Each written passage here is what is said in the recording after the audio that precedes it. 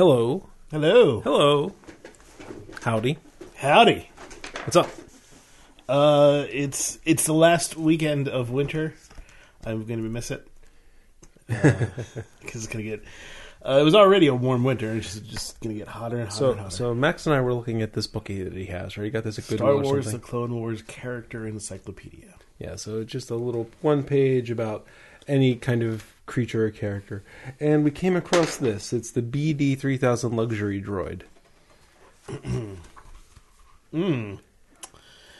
Nicknamed Betty Droids, these graceful, gleaming mechanicals come in a number of bright colors. They serve wealthy owners as secretaries, butlers, and attendants on worlds such as Coruscant. Essentially, they have... Look at the tiny waist. Yeah, read the hip little note there. Special gyros aid balance sensors. Yes, that is a very curvy droid. It's basically a sex pot, with an extra hole in the belly button. Well, you got to have another opening, another orifice. I guess I'm pleased to see that people in the Star Wars universe occasionally have sex, apparently, or at least have needs that are fulfilled by robots. Okay. I saw that. I'm like, whoa, wait, that's a sex droid. That's a sex bot. I mean, there's not much reason to put memories onto a robot. No, and a 14-inch waist. Yeah. If that, 8-inch waist. Yeah, that waist gets ridiculously small.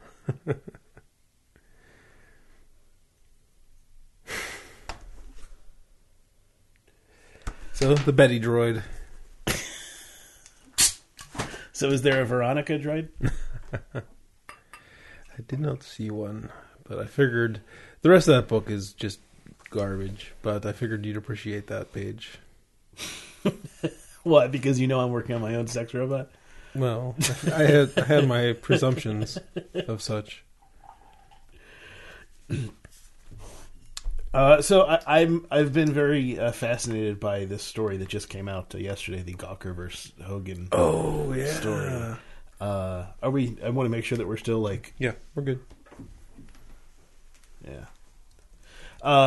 So it looks like, from what I understand, so Hogan won $115 million, and that's just the first step.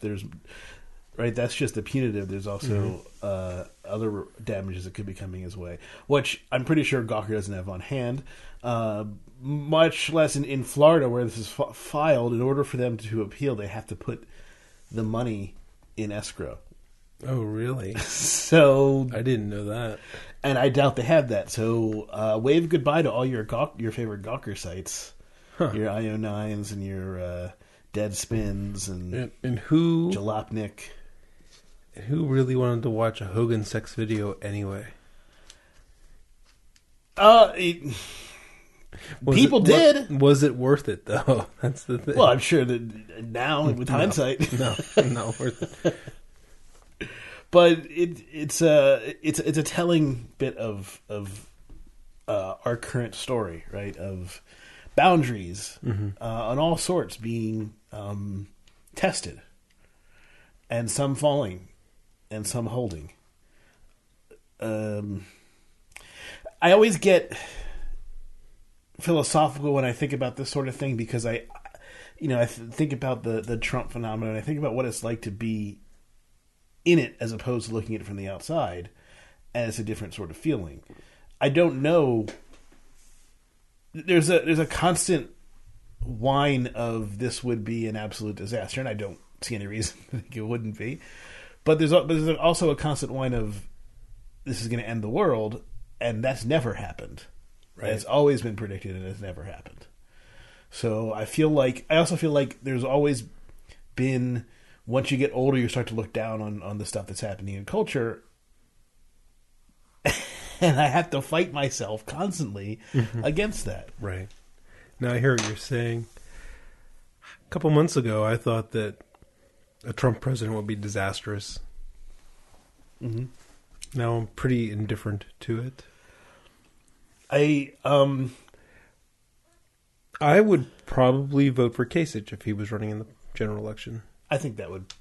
I mean, over Hillary or Bernie. Yeah, I don't think I would. I would, but I can certainly understand the argument. It's kind of like what Louis C.K. said, right? Where, balance is a good thing, and, if you're, let the other team have their 4 or 8 years type thing. And if you have someone who's sane, reasonable, and conservative, I don't have a problem with, exactly, what Louis C.K. said in his write-up, where balance is a good thing, let both sides have control for a while. Oh, absolutely. It's important to have a strong party. It's important to have a strong opposition, because otherwise you're steamrolling things, and that's not good. Mm-hmm. Even though you think it's good while you're in control, it's not good overall, because you want to keep things. You don't want to keep things. Equilibrium doesn't mean that things stay the same. It means that things are balanced. Mm-hmm. So you want to keep things in mostly equilibrium, so it's constantly sort of jiggling back and forth, as opposed to it's all shoved to one side of the equation. Right. Like I said, I'm more indifferent on the idea of Trump as president. I guess I have some confidence that after the primaries, he's going to move to the center quite a bit. And then, we all know when you get elected president, you can't do shit anyway. Right. There's a lot of shit you can do. There is that. There's a lot of presidential sort of executive orders. Yeah, you can do. But how much? Maybe he's a nightmare, but I don't know. Now I'm thinking he will be a nightmare again. I don't know. It's difficult to see. I still think that something is going to prevent him from becoming the Republican nominee. But I've been wrong before. I don't know. I can't predict it. I can say that if he were running for president, before all that violent stuff happened, I thought he would have won. Now I think there's less. I think that has dampened some enthusiasm. Yeah. You could definitely see. He just has so many markets where he doesn't, not markets, but demographics where he doesn't do well. Mm-hmm. All women, practically. Yeah. All minorities. So, are there enough angry white men out there to vote Trump in? If they all vote, then probably, but that hasn't historically been the case. Right. So, yeah, I don't know that there's some ceiling that Trump has that he hasn't reached yet, but that's probably not as large a percentage of the population as we fear. Probably. Right. But it's still many, many, many months away. So I guess Kasich is hoping that now that he proves that he could win a state, that he might be able to swing a couple other states, or I think that the general idea is that Kasich wants to stay in the race because if you want to get to a contested convention, and then you want to still be a viable candidate in the race, not someone who has dropped out of the race at that point to be one of the selectable options. And showing that you can at least win a state gives you some saying of I'm at least electable. Certainly your own state. And Ohio was a big... people that know me voted for me. Mm-hmm. I mean, Marco Rubio did not win Florida. That kind of ended his thing. Gotcha. It's I mean, the option for the GOP though is either you put in there a wackadoodle P.T. Barnum person, or you put in there a fringe preacher who no one likes. Who's your parents for? I have no idea. You haven't talked to him? Probably Not about this. too infuriating. God, my mother is almost certainly for Trump. I don't know what my father is. Okay.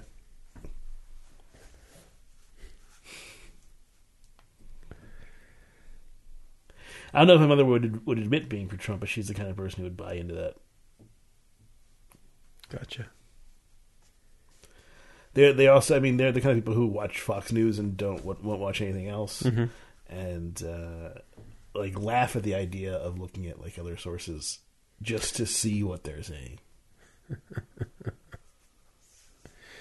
Oh boy. Yeah. That's part of why I have this attitude towards it of like, I can't be, I don't want to be like that. I don't want to shut myself off to everything. I'm open to things. I'm open to arguments. I will, and I read. I do go to these ridiculous sites and I look at them, and normally I simply will poo-poo them. Occasionally there will be a good argument or two in there, which makes sense from my perspective. It should be occasional, right? But over time, if I get enough of those arguments, then maybe I'll change my mind about things. But right now, I haven't. Right. So, how was your week? Very, very busy. With we talked about the person who left the company. It's, many of us, like I said, he probably did like 3 or 4 persons worth of work. So I've been very busy scrambling, keeping up. Yeah, lots of scrambling, lots of not doing the work that I did a month ago and doing all new work now. And the work I've been used to do is on the shelf right now, so that's gonna catch up with me sooner or later. Wow. Well, are you looking into hiring somebody? They are looking into but not enough people to replace all the, quantity units of work loss type thing, right? So, like I said, it's going to be interesting. Most of the week was fine. The last 2 days were pretty hellish. Just trying to figure things out that we weren't privy to before. This person kept a lot of stuff very close to the vest. Oh, that's bad. He kind of built everything. He was like the first IT QA person. So yeah, just trying to learn everything now that he's not here to keep you from learning it type thing. So. Did he bother to document things? Oh yeah, it's not like he left with no documentation. He tried at the end, but I mean, like there's this one process that clearly an IT process, and it would occasionally get wedged up and need coaxed back into working. And for the almost 6 years I was there when he was there, I used to try to ask him, how do I fix this? And he was like, I'll take care of it. And after several years of that, I'm like, okay, he's never going to tell me how to fix this. He never did tell me how to fix it. It's not as, he improved it a couple years ago that it doesn't need coaxing almost never anymore. So, but yeah, the time that it doesn't work, it's going to be another learning experience. Another problem I notice, I don't know if this is the same, but like I notice this from some IT people, they tend to not be the best at communicating. Their emails are kind of terse and not well written, so it's hard to kind of read in because they're just putting just the facts, man, essentially, and you sort of have to read into any nuance there, and so that can be hard sometimes with IT guys, pure IT. Yeah, I mean, no, he managed QA. I mean, he communicated a lot. He gave, before I started, he ran IT and QA. And, I got most everything IT should have gotten, but there's a few things that, he kept for himself. And, after a while, it's like, well, I'm already busy enough. I'm not going to worry about the stuff that he's hoarding because he's going to be here forever. I don't have time to do it anyway, right?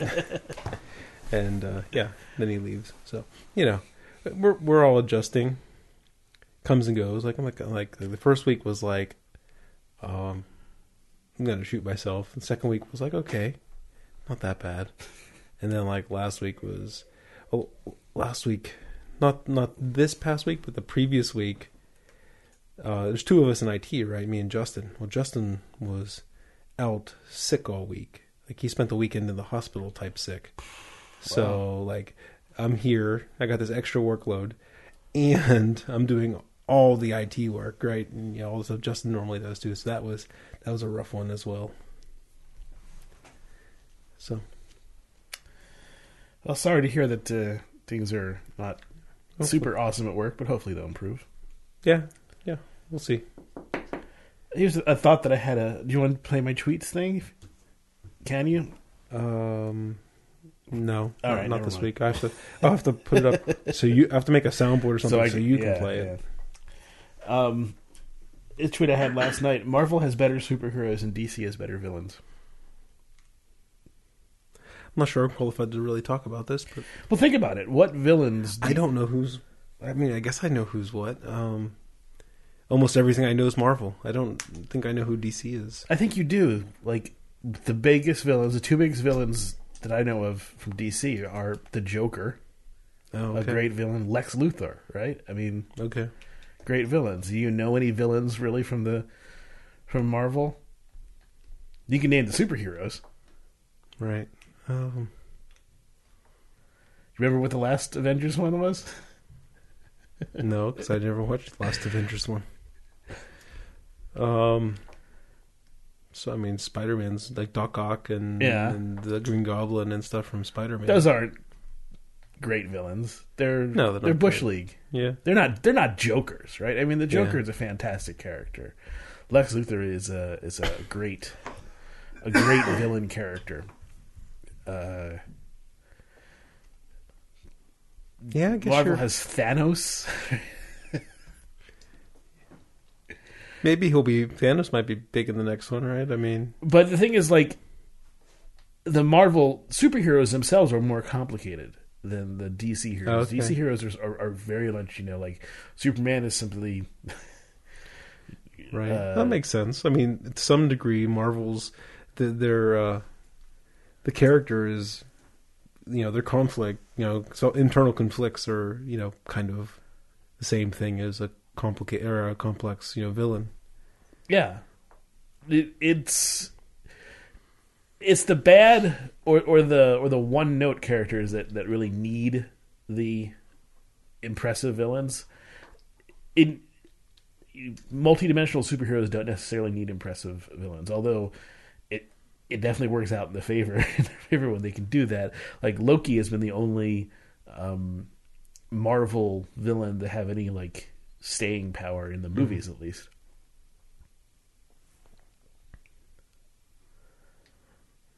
I guess. Like I said, all right. I don't think I know the subject well enough to have a geeky conversation about it. Did you see the latest Civil War trailer? No. Oh, you should. It's like, because you watched did you see the Batman vs Superman one? Well, I've seen. So I saw the ones that were playing during Star Wars. Is that the latest? There's a Civil War one in there. Does it have Spidey in it? I don't think so. Yeah, there's a Spider-Man scene. Okay. So it's like, oh, finally they're bringing this guy in. They made a deal with Sony. Okay. But, like, the Batman vs Superman to me looks like a fucking mess, and Civil War looks like it'll be fun and interesting. So, but it's the same plot, right? I mean, two superheroes essentially fight against each other. It's Captain America versus Iron Man instead of Superman versus Batman, but right, basically the same germ of an idea, right? And you can see that one of them, at least from one of them, looks like this dour mess that is just going to be, like Nolan movies without any bit of charm or skill, and the Marvel movies look like it's going to be typical Marvel, not exactly art, but fun kinetic movies that will keep you eating your popcorn. Right. Which one would you rather see? I'd rather see the one with Iron Man in it. Yeah. All right, let's see what else. We have Josh Hanlon was recently in Pittsburgh. You saw the tweet? Says from Austin, listen to your show often, have a family in Pittsburgh. What should I have them bring me back? Yeah, so his parents were visiting him or something. Yeah, I replied to him. Okay, cool. I basically said the easy answer is as much fatheads as they can carry. Because it's everywhere. They'll be able to go to any grocery store or beer store and find fatheads. It's fatheads not available in Austin? No. Where, I could give him some really good Pittsburgh breweries. But, I mean, what are the odds that his parents are going to go to Braddock to go get some Brew Gentlemen? Yeah. That kind of thing. So I just gave the easy answer and said, just easy instructions for your family, as much fatheads as they can carry. Makes sense. I said, the first thing that came to mind was the East End and Church Brew Works, but I did say you probably knew the local scene more than I did. Yeah, I saw that. Yeah, like I said, I figured what was easy for the people procuring the beverages. All right, so let's talk about Pi Day. Pi Day. It's going to be Pi Day. It struck me as very much similar to May the 4th, right? Star Wars Day. Yeah. And so it's like I can only just get behind Pi Day more because it's based on something more than a silly franchise, but not much more than that. Really, it happens to resemble a number that we use, and that's it. Numerology, man. What's interesting is I saw a video on this that made a good point. So last year was like the supposedly a true Pi Day, right? Because it was 3.1415. Right, it was 3:14:15. But then you could go into the hours, minutes, and seconds too. Sure, but let me make this argument that I thought was a good argument. So this day is 3:14:16, right? Right. So if you round up, this is actually the more accurate number. Oh, but they were counting 9 a.m. 9. Well, they were saying that it was the pure day. 9:50, whatever. 26, 9:26. I think that's right. 15926, I believe. Anyway, but 159 means that it's closer to 156 than it is to 15. Mm-hmm. Sure. So this was the more. You should have went apeshit and argued that this was the real Pi Day. Well, somebody already made the point, and I wasn't gonna. I mean, it was by heart, and and she does math videos way better than I can do any math explanation. So, I'll let her have that. But let's see. That article about primes was interesting. Yeah, that is interesting because that was something you sent me, and I saw some tweets about it beforehand because I was following some physicists. Okay, but it looks like, according to what these guys are saying, that there's more. The distribution of prime numbers isn't as random as we thought, at least in base 10. Adjacent prime numbers are less likely to also have the same final digit as the previous one. And it's actually certain digits statistically are more likely to follow. Not a lot. A repeating final digit in a prime number is least likely. But if it ends in a 1, then I think a 7 or a 5 have the lowest probability of being the next one instead of a 3 or a 9 or a 1. And I was thinking of this question. I saw it answered by somewhere where someone said, "Is this only in base 10?" And they said, "Well, yes." And that's kind of it's a question whether this goes through in other bases, because primes are interesting because they are. It doesn't matter what base they're in; they're still going to be prime. This particular thing with the digits happens to be base 10, but they're not sure if the analysis. I thought the article mentioned that maybe it wasn't bases. The bottom third of the article, he talked about something related to that. Did you see that? I have to take another look. I thought they proved that it carried through. They might not have been talking about they're talking about base 6 or something like that, or base. They ran it through base 6, I think, and let's find that article. Yeah, you said it was a good article. That's right. You said it was a good article for Pi Day. And I said that's a good article for any day. Right.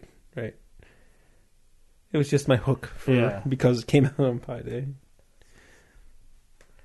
All right, so look at the Nature article. They've checked prime up to a few trillion. They think they would have to invoke the K-tuple conjecture to show the pattern persists.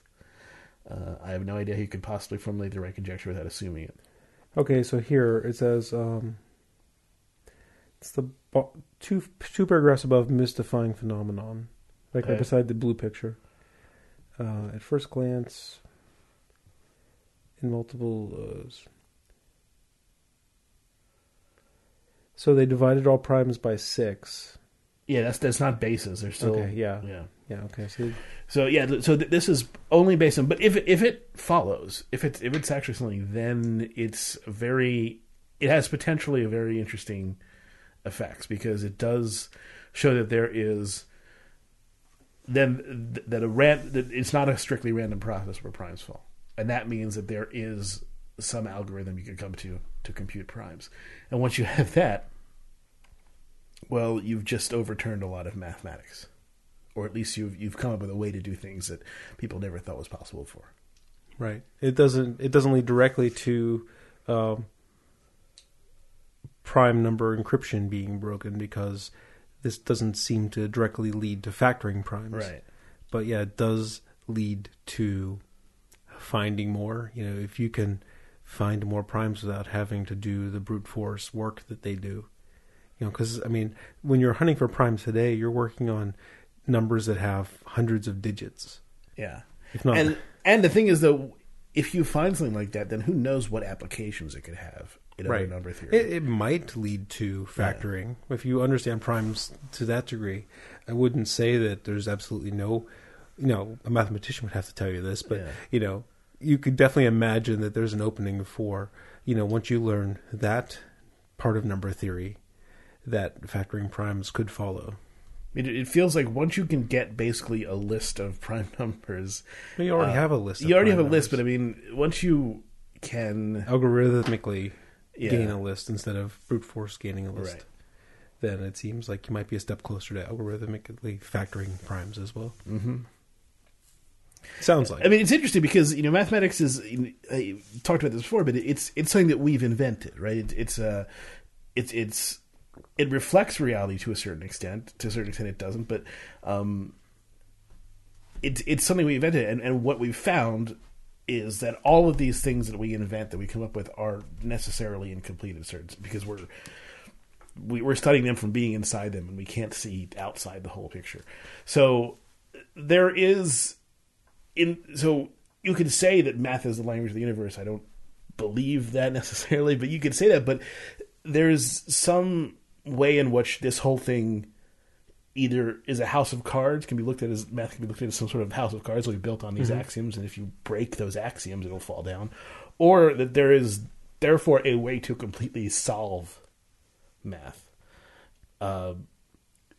So you could have everything that is solvable be solved, and then just the things that aren't solvable be some new thing that comes around, some new kind of calculation tool that we have no idea how to work it. Right. Also, so I've been, ever since we talked about the really big numbers, the tree, the tree 3 and stuff like that. But just arrow notation, something that a human can still understand, like arrow notation. I've been thinking about that, not a lot, but it's something. There's a nugget that got planted, right? I find it really fascinating. These absurdly large numbers that represent things so vastly bigger than the universe. And it's just interesting. It's almost like, I don't know what the word I want to use, but it's inventive. It's divine in a way because you're peering into the unknown. It is as profound as something could possibly be. It is the unknown for sure. It is something that cannot be comprehended. So there are two ways, I think, to appreciate those. One is to just dive in with both feet and not care, and the other way is to very securely hold yourself to a wall and inch forward and over the edge and study that. And I think that those two are representative of how you can go about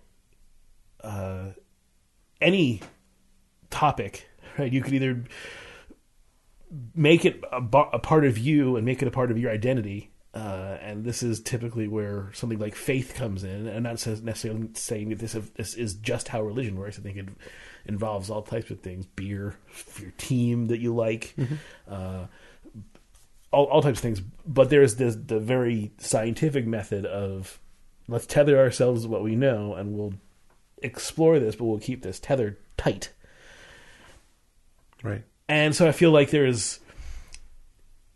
it's always fun to look at those things, and it's always fun to speculate, but I try not to take heed at what the people who are really delving into it are saying, so much as what they're expressing. Like, I mean, it's like it always goes back to string theory with this sort of thing for me, because there are incredibly smart people working, incredibly perceptive people working on this thing, but they are lost in a wilderness, clearly. Mm-hmm. And they don't know which way to go, and they've convinced themselves that, because they've dived in with both feet into this deep pit of these numbers that are this huge. I mean, the so-called string landscape, the low number, the 10 to the 500 possible configurations of this, that doesn't tell you anything.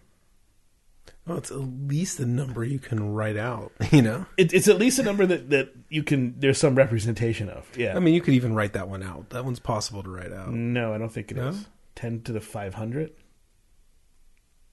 No. Okay. I don't think you could. Yeah.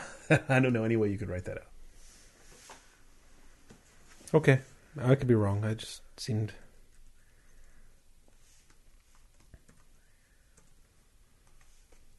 Right, because you can't... Well, you can write out... I guess you could write out... Because you can write out a Google, right? It's just... Mm-hmm. Yeah, so... Okay, never mind. You can write it out, right? You just 500 zeros. Right. But... Yeah, where these other numbers are numbers you can't write out because it's not... decillion zeros. It's so much bigger than that, you know. So that there aren't that many places to put zeros. It's not a decillion zeros. Yeah, you know, it's 10 to the 10 to the 10 to the 10.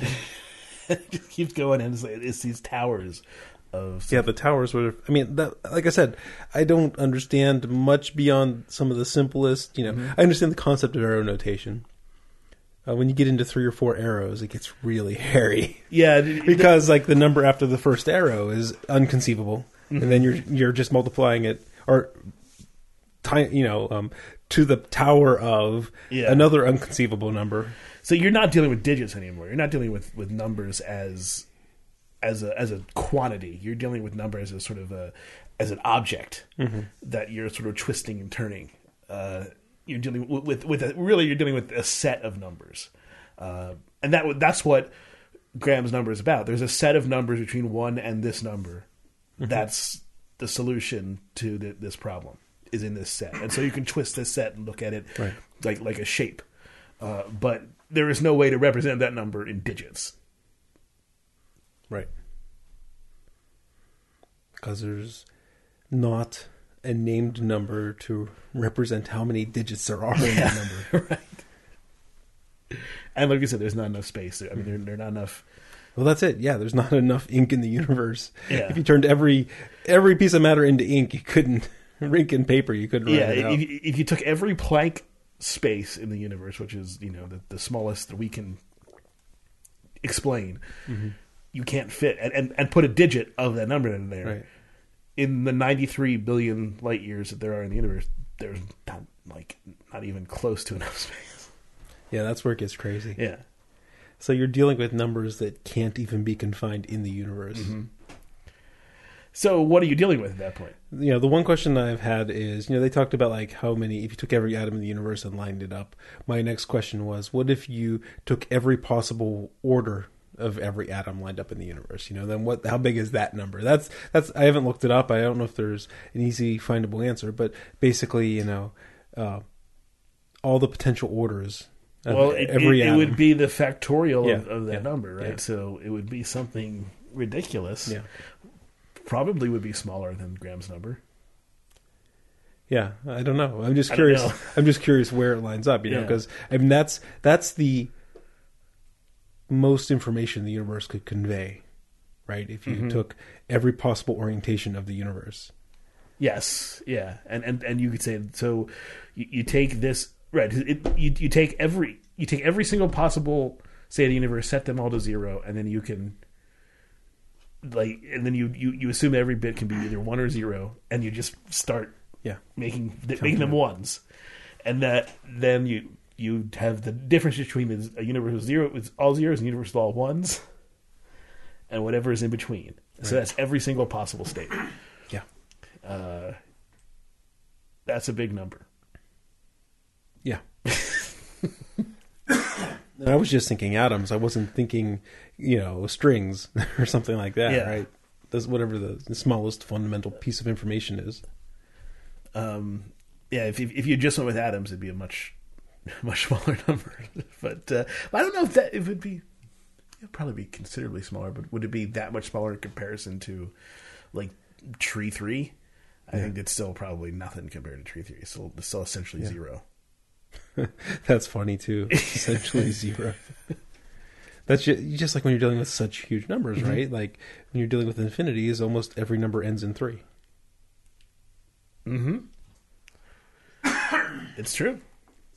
You can prove it. Mm-hmm. It works out the same for every digit. Yeah. But that does remind me of something. Have you given any thought to the to the reference frame thing we talked about? No. I just thought you might have thought it was cool and had questions or something. No.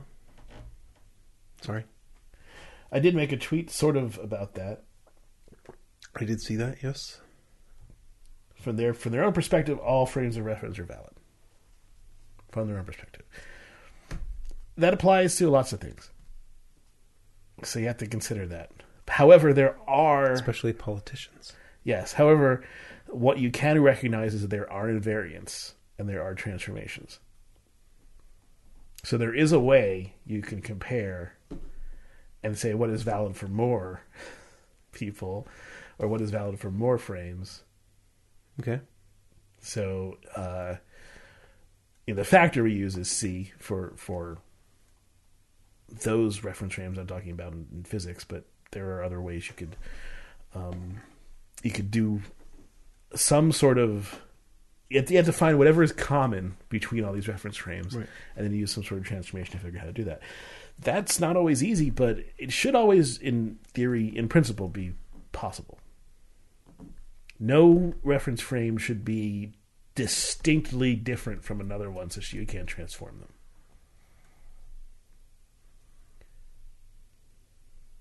Bernie Sanders and Ted Cruz. Transform those bitches. Okay. They both don't want to live in a Mad Max world. Okay. There you go. Where Trump does. Trump would be fine with it, I think. You bite the heads off lizards. Yeah. And deluging his people with water, the most wasteful way to distribute water ever. And he would definitely have a guitar dude. Flaming guitar dude. He'll probably, if he gets elected, he'll have that at his inauguration. He'll just... Can we get that Mad Max truck running again?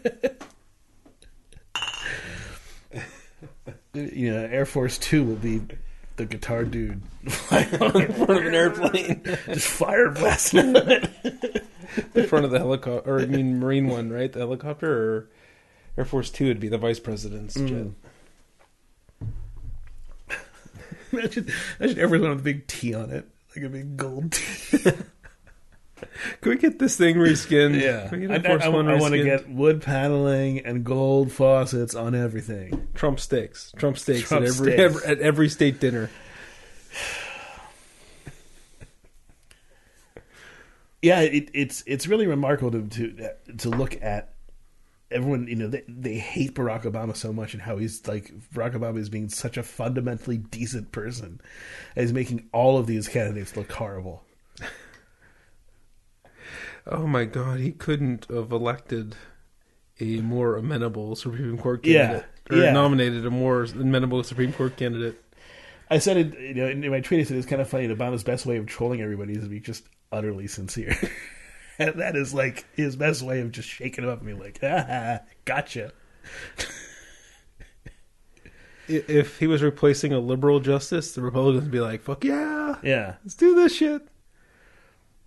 I saw Pat Toomey, you know, Pennsylvania senator, said I'd be happy to consider, what's his name? The guy that was nominated, his nomination, if the new president put him forward. And Guy Fawkes was like, unfortunately, you won't be, you probably won't be able to consider that nomination because you won't be in office anymore.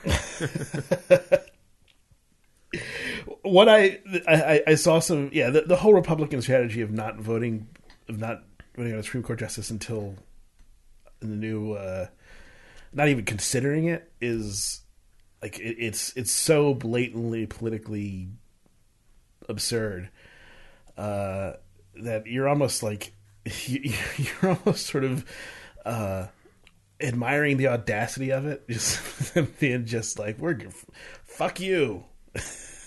Where's the check and balance against this bullshit? I guess. Well, that's the thing. I mean, the check and balance is us. Yeah. Gotta put those fuckers out. Mm-hmm.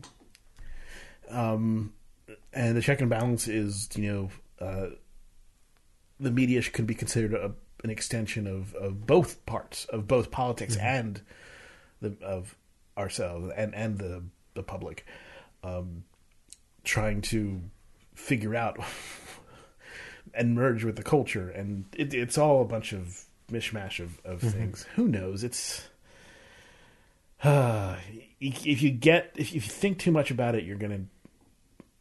We just learned in school, right, that all three branches had checks and balances against each other. Well, they're not going to teach you all of the now it's like, but Congress is able to hold up everything. There is no balance against Congress being stubborn assholes, except for voting them out. Yeah. And ugh. Let's drink some beer. All right.